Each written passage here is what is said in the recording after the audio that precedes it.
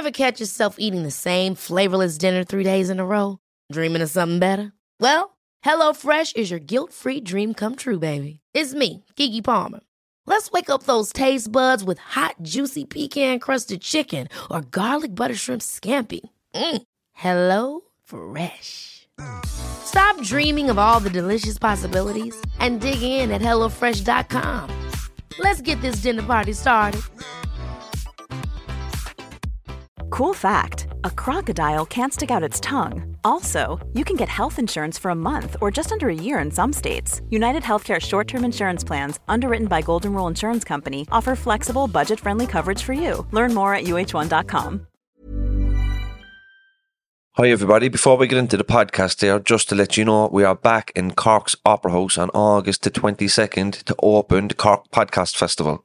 Which is an absolute honour, and myself and James are thrilled to be a part of such a great night, particularly when you've so many fantastic podcasts coming from Cork on the night and the week as well. Yeah, no, listen, it's great to be part of the podcast scene, and we've a great guest on the night too, a friend of ours, Brezzy, a mental health advocate who's got a great story. Among other things, he's played Munster or rugby with Leinster, and he had a panic attack live on TV, and he does his own show now around his own journey, so it's going to be powerful. Yeah, he's just going to talk about his story growing up and when it all started for him in relation to his mental health and how he came through it and what he does today around it. No, he does a lot of work within schools today and helps children to be able to cope much better with their own mental health, and he creates programs and stuff like that, and he does a lot of funding.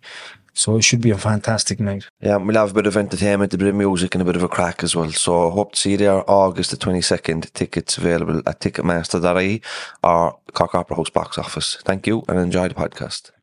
Hello everybody and welcome back to the Two Norries podcast. I'm your host James and I'm joined as always by my good friend Timmy Long. Hi everyone. We are up in Ballymun in the Access Theatre recording a few podcasts. Yeah, we've been here before as well, and the lads were very kind to leave us stay again today, and we've a very special guest, James, haven't we? Yeah, we have Dr. Brian Pennie. I know you worked hard for that PhD, so it's appropriate that we give you the title, but it's a long time coming. We've been looking to get John for a long time, so great to have you here. How are you? Great, really good. It's delighted to be here. Great having a chat. I've been dying to meet you for a long time now at this stage. It has been a long time coming. Yeah. But really good. Yeah. Keeping well. You have a similar story to ourselves. You're in recovery and then you went down the education route, helped rebuild your life. So before we get into the neuroscience, because that was your area of study, do you want to take us back to where you grew up, what family life was like, what your childhood was like? Yeah, God, every addiction story always starts in childhood, doesn't it? It's an interesting one, and I often say, like, my story of addiction started from the moment I was born. So I came into the world with a condition known as intestinal malrotation, which literally meant that my guts were twisted, and I was getting very, very little nutrition into my body. So to cut a long story short, I basically had an operation without a general anaesthetic. This was sort of based on very weak medical evidence pre-1985. This is what they'd done with infants. And it's interesting. I've actually met several people in addiction that had an operation as an infant. And although I obviously didn't cognitively remember the operation, I don't remember it. It's like that trauma. The body keeps the score. Like a set an imprint in me. And I had complications from that surgery. So for the first year of my life, I literally cried every single day without the proper pain med. And I genuinely fiercely believe that just set me up as a finely tuned anxiety machine. And as I grew up in childhood, I was just hyper vigilant, always looking around, worrying about the future, agitated, tense. And I lived in an area where there was lots of drugs, lots of violence. Lovely area, great area in fairness, like some great people in it, but just very challenged area. And I was always going to take drugs. That's what people done, but I thought it was too smart to get addicted. But because of my past trauma and the challenges that I faced, when I started doing drugs, it just felt like it filled a hole in my soul. It obviously wasn't filling the hole, but it just gave me a sense of peace that I'd never experienced before, and it just really grabbed me in from there. You know, from doing all the academic stuff later on in life, just bringing it back, from doing all the academic stuff and looking at how the body, the biology of the body and the mind and the connection and the whole lot and the trauma, did all that stuff from childhood then start making sense to you later on in life when you were able to look back and understand that's why you became addicted? Yeah, 100%. And it was only when I was writing the book. So I wrote my book in 2020 and I was doing a lot of research around writing the book. And I always knew I had that operation and I always knew I had those early traumas, but I never really completely related them to that. And it was only when I was looking at the research of trauma, like basically when we're traumatized, it's the fear center of our brains literally lighten up and it leaves an imprint. So it's a learning experience. It's your body and your brain doing a good job. So the trauma is basically a message to the body that this could happen again. So we are going to keep you on hyper alert to protect you in the future. But it's not going to happen again. We live in a different world today where it's our evolution and how our bodies were designed prepared us for the world thousands and thousands of years ago. But in the world we live in today, all of the other challenges we're seeing as potential traumas, and that's what had just set me up. And I was just always anxious, always agitated, always worrying about me family dying. And these simple little things, I was on my way over here today and I was sort of processing and reflecting on what we might talk about today. And a memory popped up into my head of my dad being a vigilante. And I remember when we moved to Blanchardstown when I was about 7 years of age, it was a memory of mine, my dad going out being a vigilante. I didn't know what he was doing. I think he was fighting the younger people of the area or protecting the area. And I was just absolutely petrified my dad's going to die. And I was just afraid everyone around me was going to die, that I was going to die. And it all came from that earlier trauma that just set me up for this red alert system where I was just constantly in a mode of fright and panic. You mentioned The Body Keeps the Score, which is the title of a great book. Bessel van der Kolk, yeah. We did a podcast of Bessel van der Kolk. Wow. Yeah, if people want to watch that on YouTube or listen on Spotify. But I know. One of the things he said to us on the podcast was trauma is not what happened, chat. He says it's what happens inside you when an event occurs. 'Cause some people can look at Timmy's story or all of my own and saying, well, I didn't have that, so I should be okay. But it's not like people can have a trauma. It's not about the event. Yeah. Because like even in families, like children can have a different mother. Yeah. Because they all experience that woman differently. Because she responds to them differently. So it's like, and because different personalities and different sensitivities, if me and Timmy come across a violent scene, I might be traumatised from it. He might take it in his stride. Yes. Yeah. Or if we come across an animal being hurt, I might take it in my stride. He might be trauma. So it's not the actual event. It's what happens inside. How we internalise that event and then how we fuel that event. Like something mightn't faze somebody, but then it's like a little wound and you can keep on opening that wound by thinking about that and reliving that event in a certain way. Trauma is really interesting, but I love that angle. It's how we internalise it. Yeah, and there's another fact of it as well. It's, you know, when we're young, we don't know how to be able to process stuff. You know, when emotional stuff comes up for us, stuff that we get hurt with, we're not able to process it because we don't understand how to do it. You know, particularly if you're cut off anyway. But when you do be able to learn it, like later on in life, when I stopped using alcohol and drugs and I started to doing a lot of personal development myself, I started to do some form of meditation where I was going back into the early childhood, young adult, and I was going back in there. And what I was doing is what was actually happening for me back then was when I was visualizing my young self, a really, really traumatized kid, completely cut off, completely introverted, cut off from emotions, I went back and I came across this child that just rebelled against everything. It would hit me, beat me, kick me, push me. It just had no trust for any form of human being. And after a time, I kept going back and leaving them know I was there during the meditation, and stuff would come up. And this is what I was doing. I, as an adult, know how to process stuff when it comes up. Okay.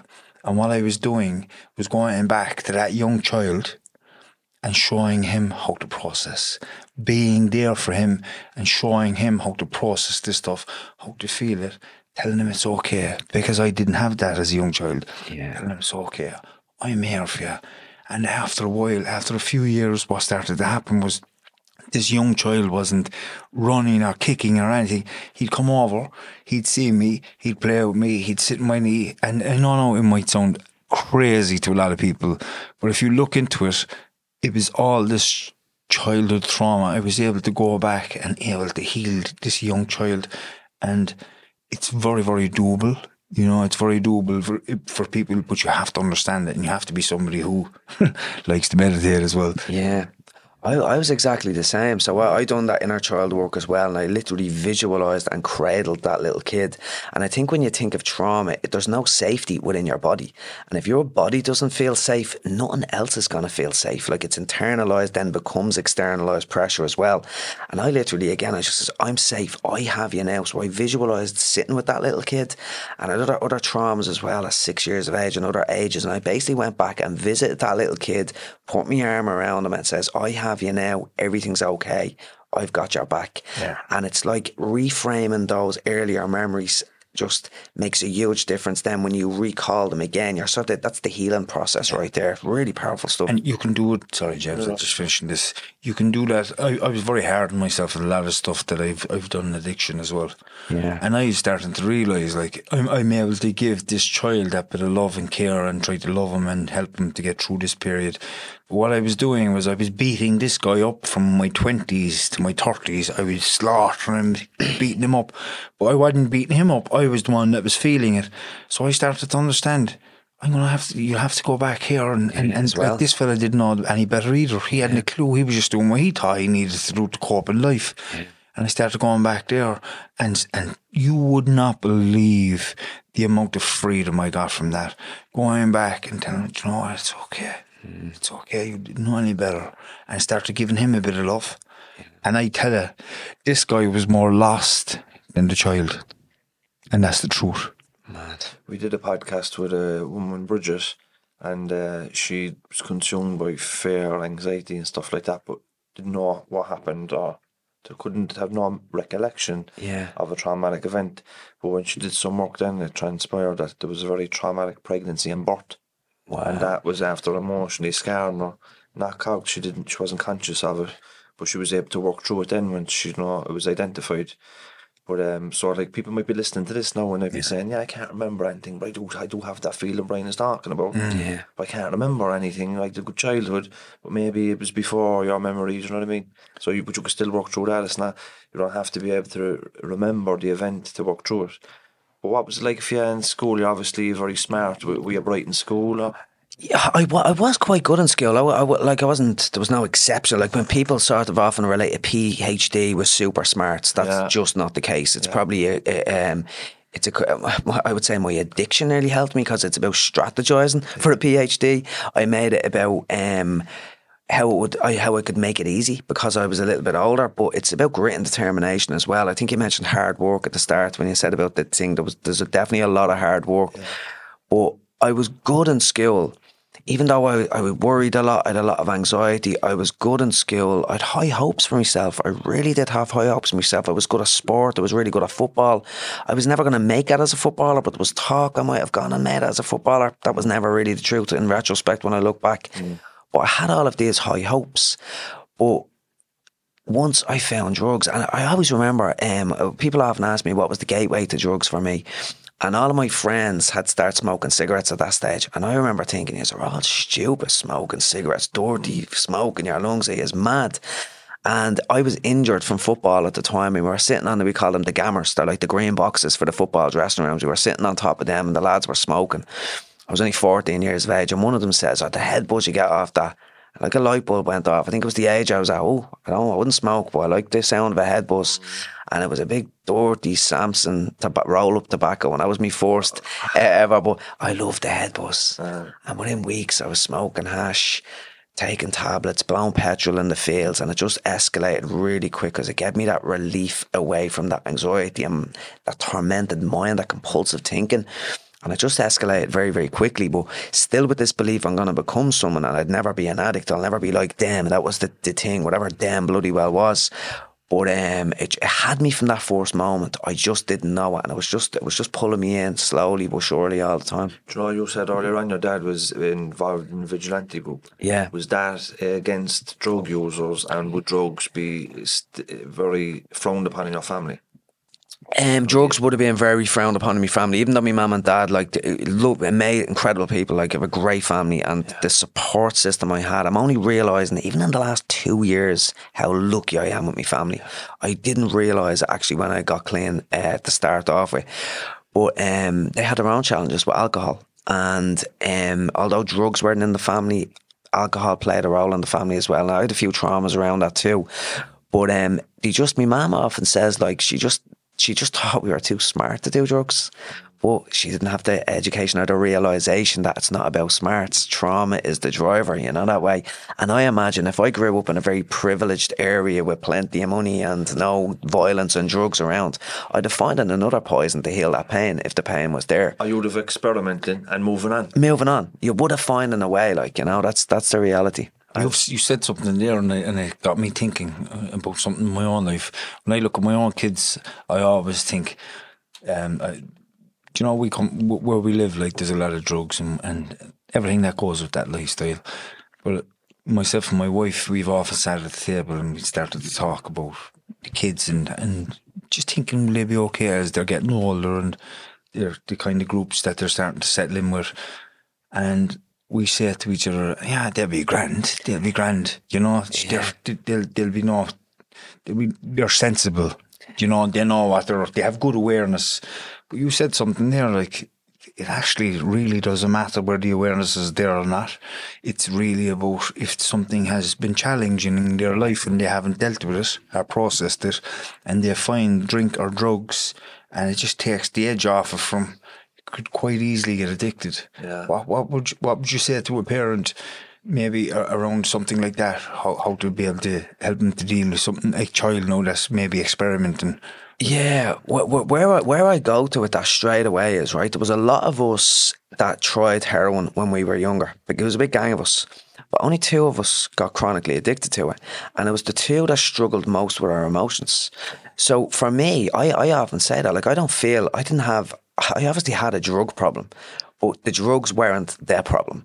Under the bonnet, it was an anxiety problem and it was a mental health problem. So what I would say is the parents is, don't be worrying about the drugs. They're going to be out there and your kids will come across them. It's about giving them the awareness, the education, but the coping tools to deal with our inner world emotionally and psychologically. So just focus on that and give them those tools, it's really difficult. And I don't think it's all about like telling them how to be mindful and practicing mindfulness with them. It's not really about that.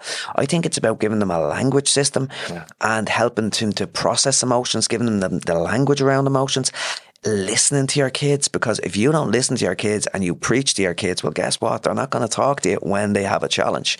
So it's listening to understand and trying to show empathy and perspective, because the development of kids is so different to adults, and we tend to suffer with the course of assumption and think they see the world similarly to us, but they're coming at it from different perspectives. So it's trying to jump into their shoes, be empathetic, and give them that foundational emotional health. So if drugs do come on the scene, they'll be impervious to it. Great. When we were driving up from Cork there a while ago, we were talking, we were reminiscing about the good old days, or the bad old days. The bad old days, but it is a mix all the time, isn't it? Yeah, because there's great crack within it as well, like, it has to be said. But we were thinking about, like, the talking about your feelings and emotions, it just wasn't done. But because there was no mental health literacy, there was no emotional intelligence, and what we were talking about was, like, let's say if I can remember a few times where I meet one of the boys, like John Paul, Tommy, Damien, and like, you could see they're down in themselves. Yeah. But all you knew was like, come on, we go to the off licence. Yeah, make a joint. That was your way of looking after them. Yeah. Or if I come down there, you can see in my head, come on, I take you on, and you'll go on drinking for the night. But some people look at people like that and say he's a bad influence, but he's probably helping them in the best way he knows how. Yeah. Because we didn't have emotional intelligence, we didn't have the language, we didn't know anything else. All we know is that we know how to get rid of that head. Short term. A few bags, a few cans, a bag of gear, a few tablets or a joint. That was all you had. And people look at drug pushers or people that's using drugs or they're bad influence on my kids. Maybe they're not bad influence on their kids. Maybe they're trying their best to help your kid in the best way they know how. Yeah. You know what I mean? And do you know what I always say? Like it's because I struggled with the book. Like I do a lot of corporate work, and I started saying, "Geez, what should I put into the book?" And it was Lynn Rowan, who I know is a good friend of mine, a pal of yours. You had her on the podcast. She says, "Just speak your truth." So I just spoke my truth, and I put it all in the book. And there was no stigma against that. I'm not too sure if they all read the book, to be quite honest. But like in terms of the corporate world, but I'd never received stigma of that. But what I try to get across is that most drug pushers are drug users on another day. Like to be one day I'd be selling drugs that I get, like I come across 200 quid, so I buy a big bag of heroin, sell a few bags. The next week he'd be selling it to me. It's not this drug dealers and drug users, it's interactive and it's more nuanced than that. There's obviously the bigger drug dealers who are like bringing it in from the country, and that's a different element of it, but like they're all helping each other. Did you ever heard the tale of the drug dealer, they're giving out the drugs for free. Putting it in the letterbox and then they're addicted. That literally never happened. Never. You never got fucking that. Imagine a bag of heroin coming in a letterbox. You wouldn't know what to do with it. I know that. It's a great marketing tool for. It's a great marketing tool for some of these, films that they would there for drug dealers. Like, I only came across that. Like, I hadn't heard it in a while, and someone had said it. I think it was somebody down in Cork, and he says, "Oh, they're all giving them all the drugs, and that's why." And as if I don't, the guy was haunting, and I didn't want to go against him, so I just sort of just says, "I just won't say it," but it's not the reality. No, the reality is, like, if I was selling drugs, okay, and I had 10 bags of crack, I wouldn't be giving one of them bags away for nothing, because I wouldn't be smoking that. Do you know what I mean? That's the reality. That is the reality of it. Like, when you're taking your own drugs, like, you say, why would I give it away when I can use it myself? There's no long-term thinking of building a marketing campaign around. I think it just looked right in film to make the drug dealers look at, like, in the bad. Listen, it's wrong to sell drugs as well. We'll have to be honest. Yeah, you know what I mean? Because there's another side to selling drugs, that if the wrong person gets them at the wrong time, or a child gets their hands on them, or if someone drops the drugs and a child picks them up, like, the consequences there are probably fatal. So it's not a great thing either. But listen, when you come from places we do, that is the reality of the story. Do you remember in the 90s during the rave scene, the ecstasy scene, there was a girl over in Essex, a young girl, she took an E, but she kind of panicked. It wasn't the E that killed her, but during the rave scene with ecstasy, it was always like, you have to hydrate yourself, Yeah. But she panicked and she drank like way too much water and got fluid on the brain and passed away. I've heard but that effectively ended the 1990s rave scene and the ecstasy scene. Wow. And it brought a lot of heat on the dealers in Essex at the time, and a lot of heat on criminals in general in England, and that's how the Essex boys ended up getting taken out. Three of them killed in a Range Rover. Was that over there? Yeah. But like, with fucking huge diversion there. Yeah. It's just to show, like, you don't know when you're taking drugs, you don't know the consequences or the ripple effect. Yeah. But just bringing back to your own story, you said to us earlier on that you were a functioning addict for a long time. Will you explain what that is and what it was like for you? Yeah, so I was a functional addict. I worked for a long, long time. I think we spoke, like, I worked I had a job for 17 years in the graphics industry for a pharmaceutical company. And I remember my first day going into that job at 17 years of age, and I had tin foil and heroin in a John Player blue box with me tutor and a couple of cigarettes. Like, I went in there doing heroin. 17 years later, when I left that job, that was the end of me, nearing the end of me addiction. I was in there 17 years. Same job. Now, and ironically, as I mentioned beforehand, some of the customers we had was Pinewood Healthcare, so I was designing the methadone labels. I was designing the anti-anxiety medication, sitting there, Anxicam. I sitting there absolutely dying for some Anxicam, and I'm looking at the bleeding labels all day, like panic, the anxiety.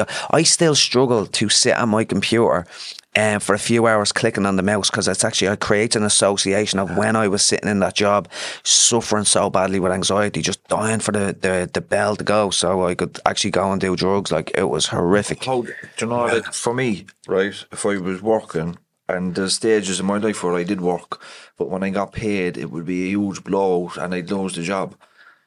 And I know with heroin as well, like fucking hell, enough is never enough, do you know? How did you find the balance, or how did you manage to maintain it for so long? It was really weird. So it was a progression where, like, I lived with a delusion that I wasn't a real addict. And even though I was on a methadone program, I was a registered addict for 12 of those years. From 22, 23 until I was 35. So 13 of the years that I was in that job, I was a registered addict. So I'd be going to the chemist, drinking me methadone. I'd be going to the clinic and giving you urines to get me script. But I tried to believe I wasn't a real addict. And an element of not being a real addict, whatever the hell a real addict was, the train spotting version of an addict, I tried to not limit my use, but I tried to not get too mental with it. So I would sort of use, I'd get up in the morning, take a few tablets, do a few lines of gear. During lunchtime, do a few lines of gear. I tried to just keep the edge off until I got home from work. Now, when I got home from work, then there'd be loads of tablets. I do two bags of gear. I'd always be trying to keep a little bit for the next morning because I was so consumed with not being sick. Yeah. And I always wanted to have drugs, but then I'd go on binges. Like, I'll never forget one time, me and my best mate, he's still in the depths of it, he is now, but like we called it, I'll laugh now, it's probably not even funny, but we called it a smackathon.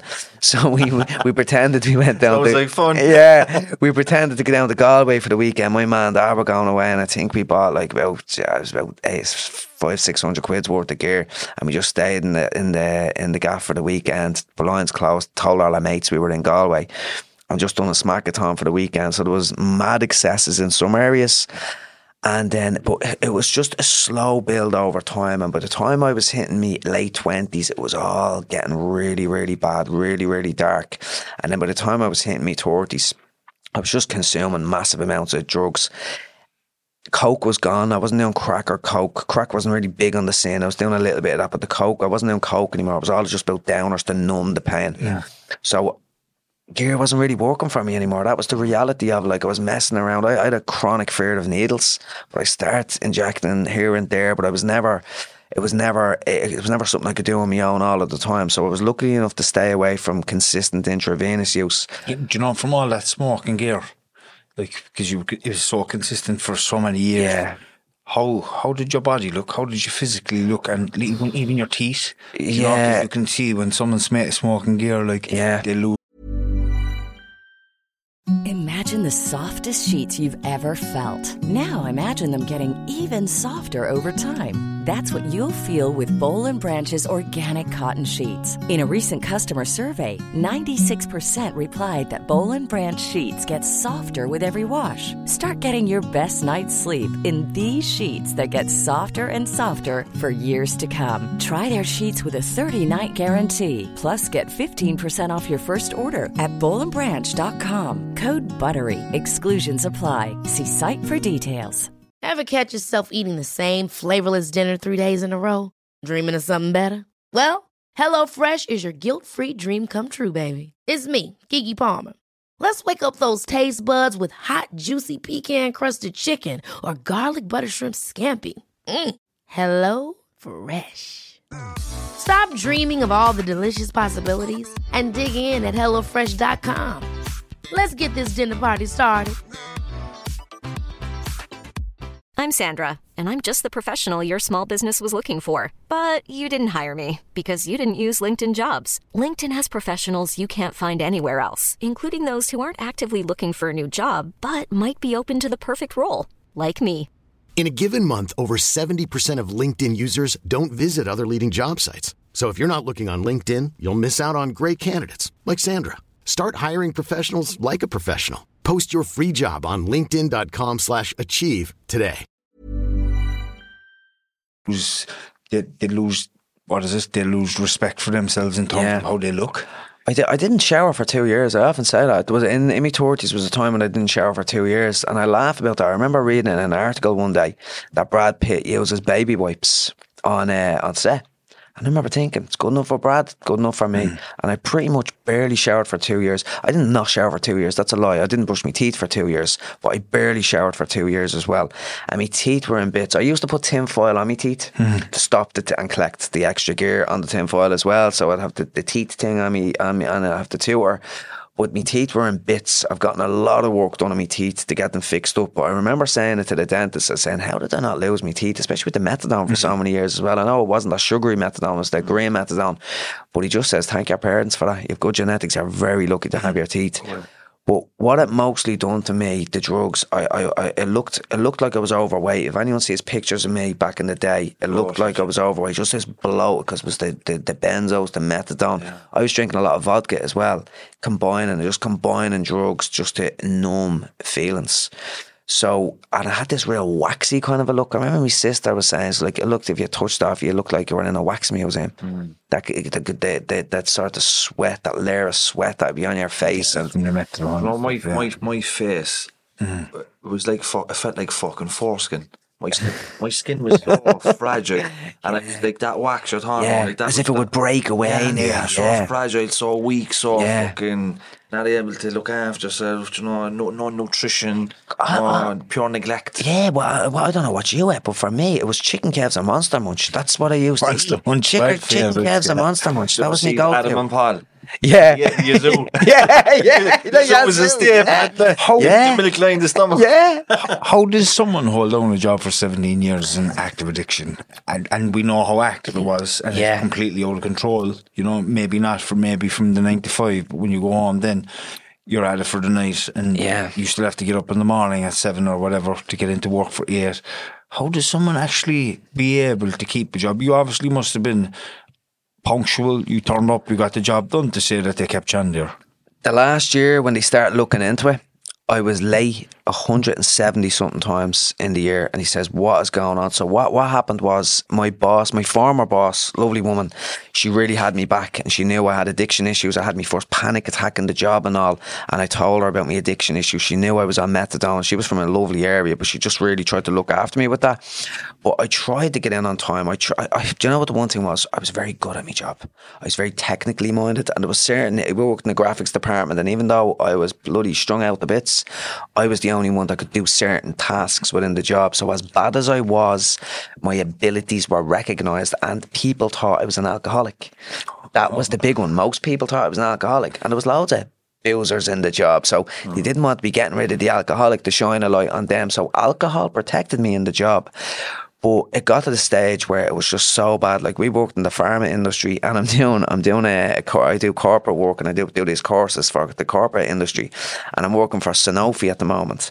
And I remember Sanofi, the company, coming to audit our jobs. They were doing an audit on our company to make sure everything was up to scratch. And the quality control manager used to say, she used to ring up ahead and says, can you hide Brian in the dark room? So they'd hide me in the dark room so the customers wouldn't see me. That's how bad it got in the end. And there was just such love. It was like a family. It's the originals of the job. I was one of the originals. I mean, they looked after me, but it was a form of enabling. But it got to the stage where we merged with another company, and all these new people came in, and everyone was like, what's the story with your man? What's going on there? So he goes asleep. He's asleep half the time. What? They were like blown away.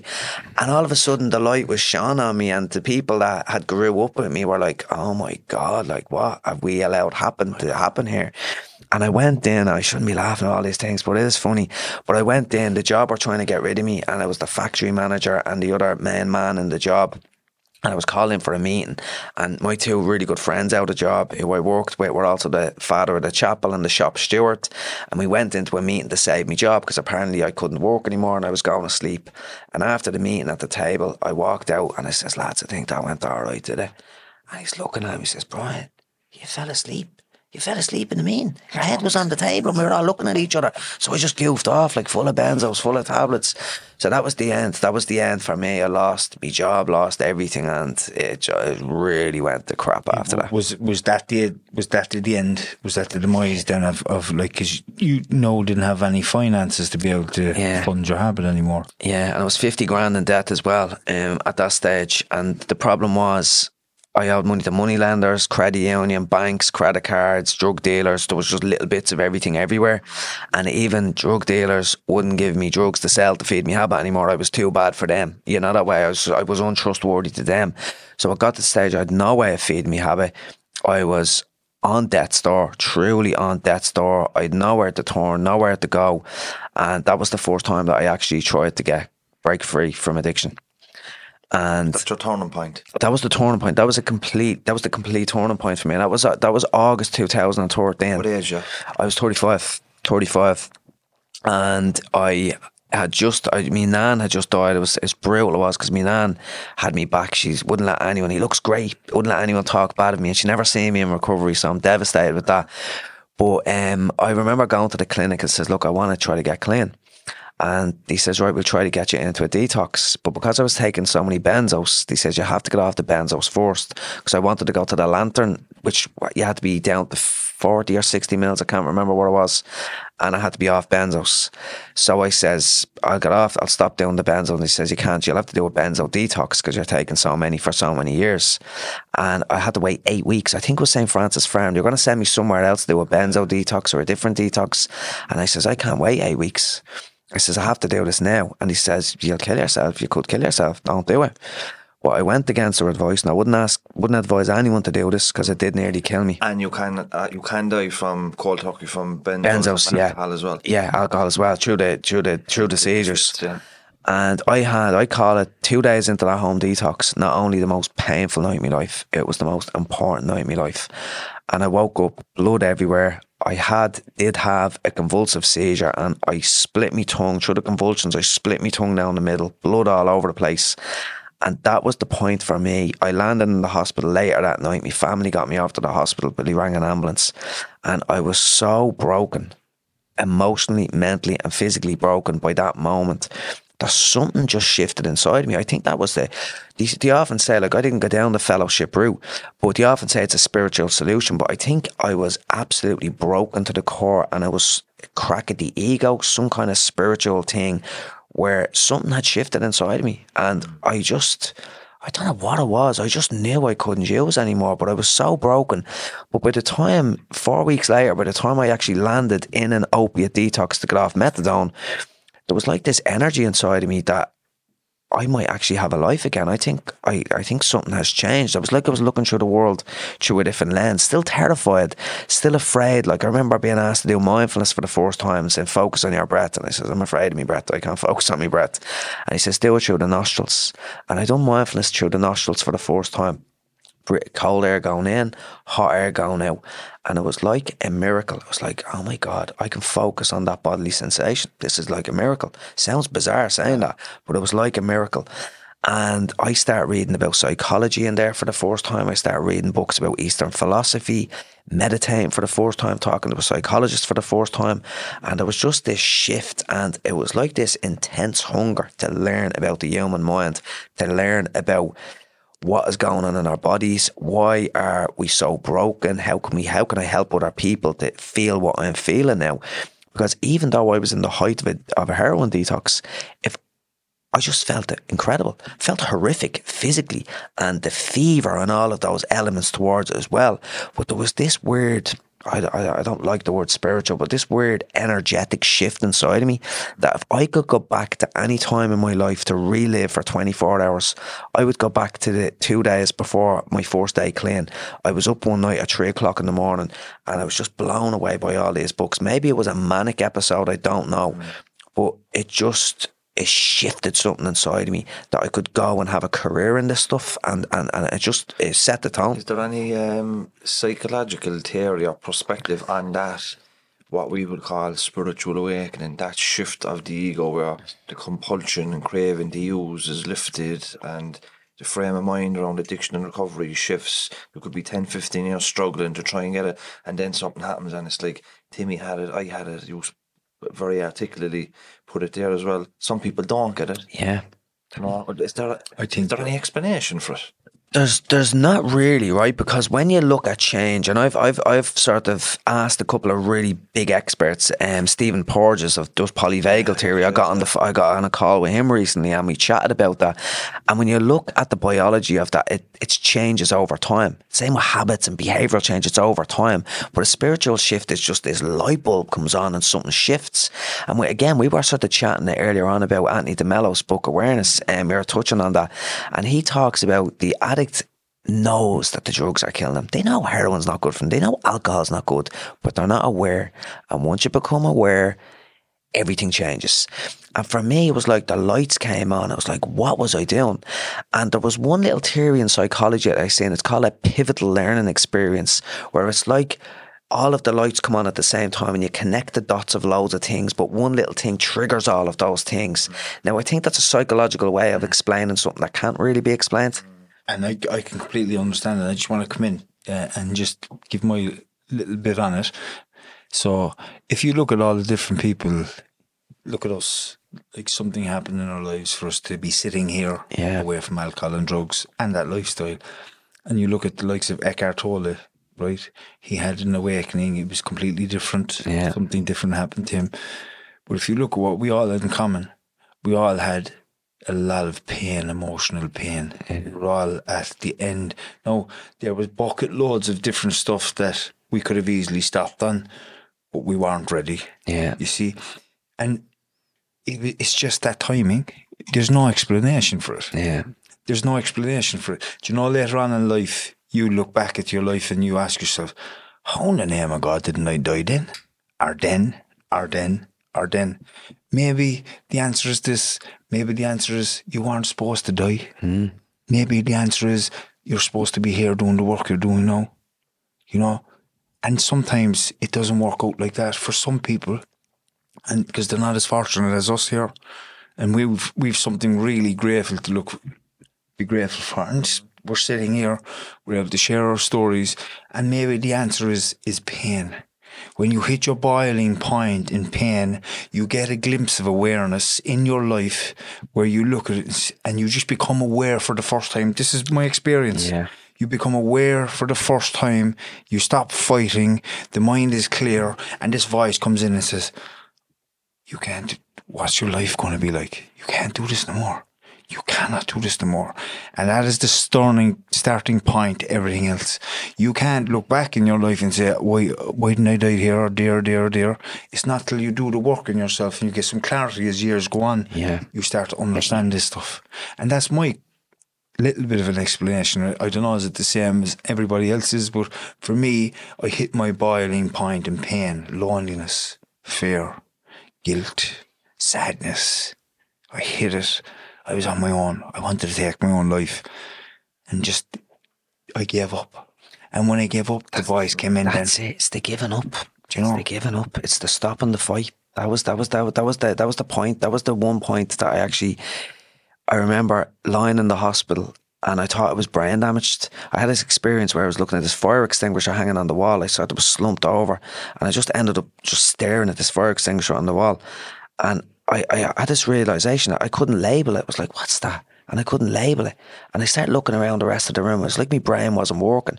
And I says, you've destroyed your brain. You're fucked. Game over. That's brain damage. And I remember just thinking, I can't do this anymore. I can't fight this anymore. I give up. And I think that was the moment, that exact moment, I just lay back down and I felt a sense of peace come over me instead of just being overwhelmed because I thought it was brain damage.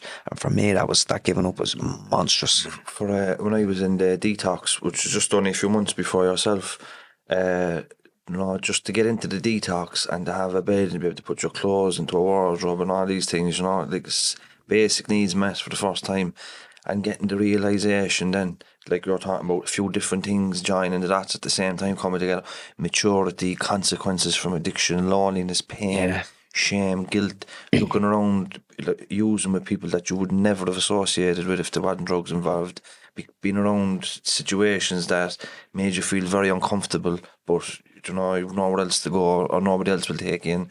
This type of... I remember being up in the detox and there was a lot of Dalmain came in. Now, Dalmain aren't the nice tablets. They're an awful taste. Yeah. But you take them, Yeah. It was my first time ever refusing drugs in there. Wow. And I it was like that. It was that surrender. I was like, you know what? I could take the drugs, try and pass the urine, try and weave my way and connive my way around it. So, but that doesn't work out for me no more. And I'm just going to take myself away from all that negativity now. And I'm just going to remove and give up. I don't know what, I'm just going to give this my best shot now. If I get thrown out of here, there's nowhere to go. I burnt all my bridges. I've tried all the ways and means of using. I won't use D10s, I use Annex, I want to inject, I'll smoke, I want to drink vodka, I'll drink lager. It didn't matter what it was, it always ended up in the same place, Yeah. But that's surrendering. Right, half of me, maturity was a big part of mine. It was like getting a little bit older and having, exhausted all the ways and means of using, and coming to the realisation that this is the end of the road for you. And sometimes it might happen a little bit later for yourself. To me, it's a little bit around the same time as me. Yes. Yeah. But the point I was trying to make really is, once you're alive, it cannot, like, your turning point might be next week, but you always go again.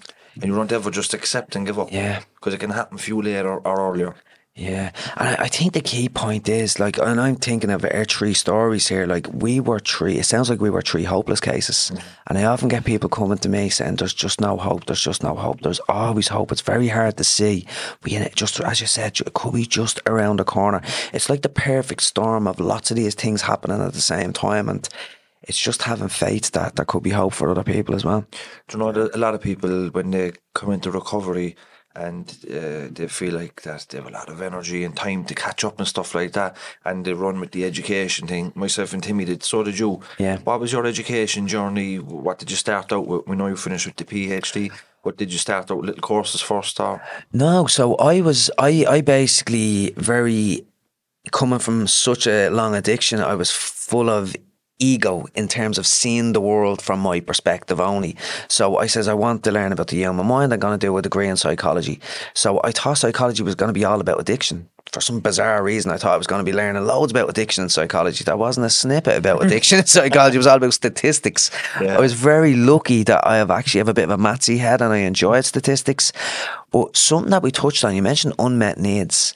And I think when you break free from addiction, and I think one of the things to have a successful recovery, whatever it actually looks like, for me, it was for education, but it helped me to meet my unmet needs because I love learning and it allowed me to connect with other people as well. I really love connecting with new people. So those unmet needs made it easier for me because I was meeting those needs that I had.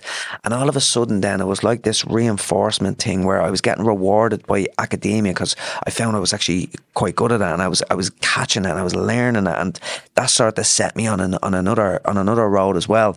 So really the whole journey for me with academia, it was psychology first, and then that sort of brought me away from addiction because I says, right, it's not all about addiction, it's about the human mind. And I learned more about my experience.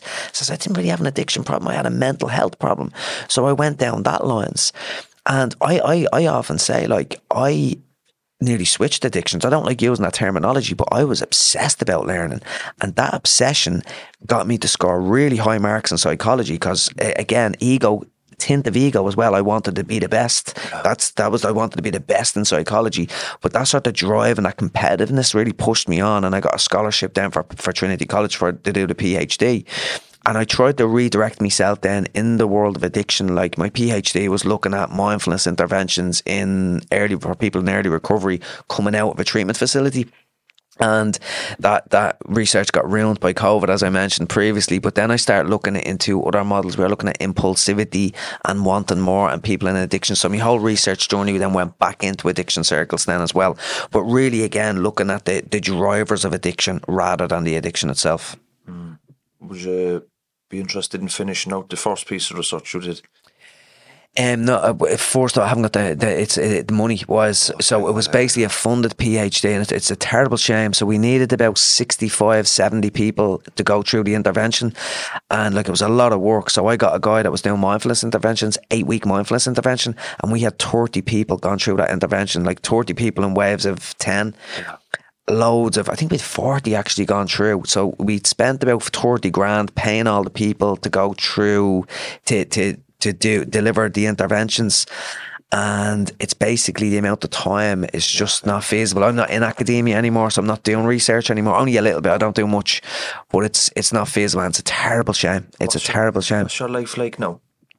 My life today is, I'm incredibly happy, and I think that's the most important thing to say. Incredibly happy, incredibly grateful, mostly for the people and the connections that I have in my life.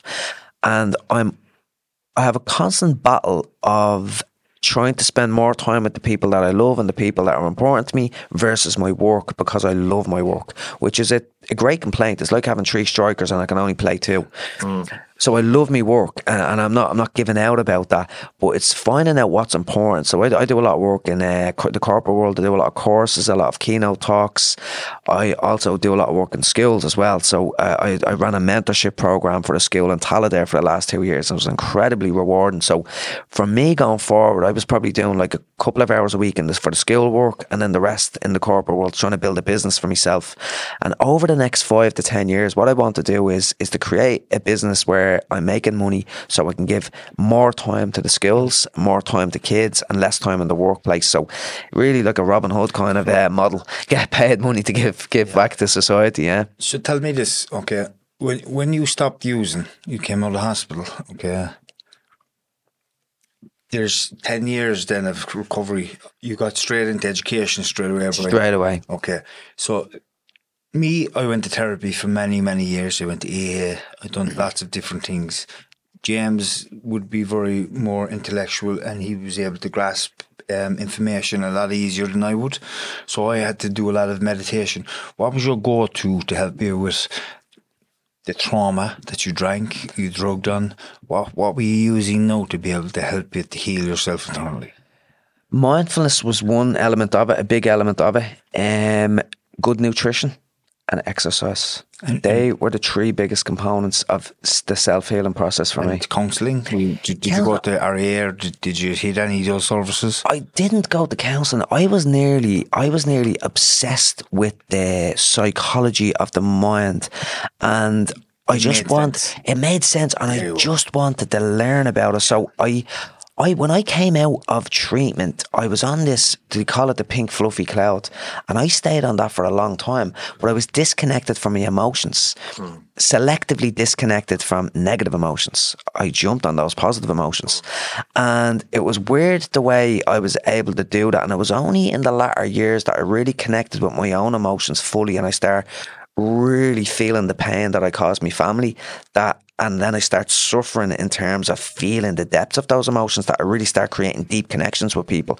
But the process, it was like my brain was protecting me from going there early doors, because I don't think I would have been able to cope with it, to be quite honest. Yeah. And it was only after 4 or 5 years in a slower process that I was able to really go through the whole process. You started to really internally heal then. Yeah. And that's a very fair point what you just made there, that for the first 4 or 5 years, it was like unconsciously your body and your mind were protecting you because you weren't ready to go there to these areas. So you were actually busy anyway, getting an education and learning. And we were speaking beforehand, me and you, we were talking about the mind-body connection,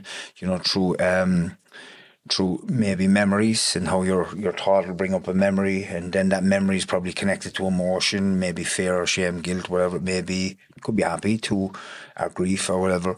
And what happens then is you feel that emotion in the body, and then the mind will snowball. They'll justify the way you're feeling. It will think more shameful thoughts, more thoughts to make you more fearful. And that's how it is. You started to learn all this stuff early in recovery, and it started to make sense. And with the mindfulness then that you were using at the same time, it was allowing you during the mindfulness, when all this emotional stuff, because listen, this is very, very fair to make this point. When people who have had a lot of trauma in their lives, or just normal people in general, when they want to sit and do mindfulness, everything comes up here. Yeah. Everything that the mind can possibly bring up, negative, critical stuff, will come in. And at the beginning, oh God, I can't do this, because when I'm sitting down, all this stuff is coming up. It's about letting go. It's about giving up and stop fighting. It's about stop fighting all this stuff and feel it. And it's about allowing it in. And there's so much great information out there to be able to do this stuff. We were talking about Dr. Joe Dispenza. He was the guy that really helped me, and your own kind of way of getting to where you are today was the academic and learning and be able to put it into action. What would you recommend for somebody else? There's so many different variations.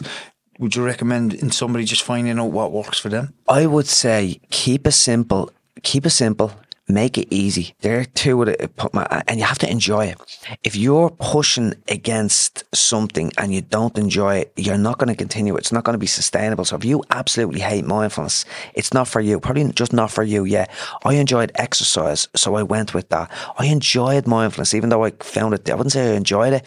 There was something about it grabbed me in, and I done that for a while. But I wouldn't practice mindfulness every day now. I'm more inclined to do breath work now instead, because I enjoy that more. So what I would say for people is take baby steps. Don't try to do like an hour a day, because you just won't be able to sustain that. Baby steps, do something that's sustainable, and try to find something that you kind of enjoy that you can keep doing on a long-term basis. That is really the key. Yeah. If people want to contact you to give you feedback or say hi or book you for a corporate, how can they do that? Best place to go was the website. I'm actually going to have my new, it's a website there the last few years, but my new website should be up now in about 2 weeks. New fancy website. So it's brianpennie.com, or Instagram, it's brianpennie78 there to 2. Definitely the two best places to go. Super stuff. Super stuff. Love the chat, lads. Absolutely. Absolute pleasure. Thank you. Thank you. Thank you. We'll see everybody next week. God bless.